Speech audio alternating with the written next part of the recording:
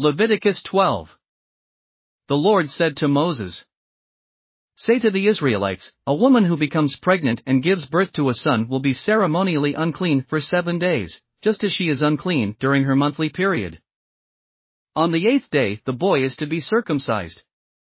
Then the woman must wait 33 days to be purified from her bleeding. She must not touch anything sacred or go to the sanctuary until the days of her purification are over. If she gives birth to a daughter, for 2 weeks the woman will be unclean, as during her period. Then she must wait 66 days to be purified from her bleeding.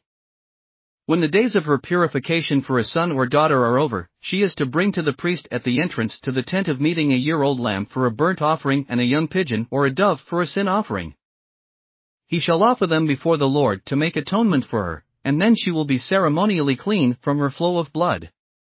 These are the regulations for the woman who gives birth to a boy or a girl. But if she cannot afford a lamb, she is to bring 2 doves or 2 young pigeons, one for a burnt offering and the other for a sin offering. In this way the priest will make atonement for her, and she will be clean." Thanks for listening to another chapter of the Bible. At My Faith Fuel, we believe a good coffee fuels your faith and energizes your day. Please visit myfaithfuel.com to explore our delicious coffee blends. Part of each purchase goes to training worshipers around the world. Thanks for listening.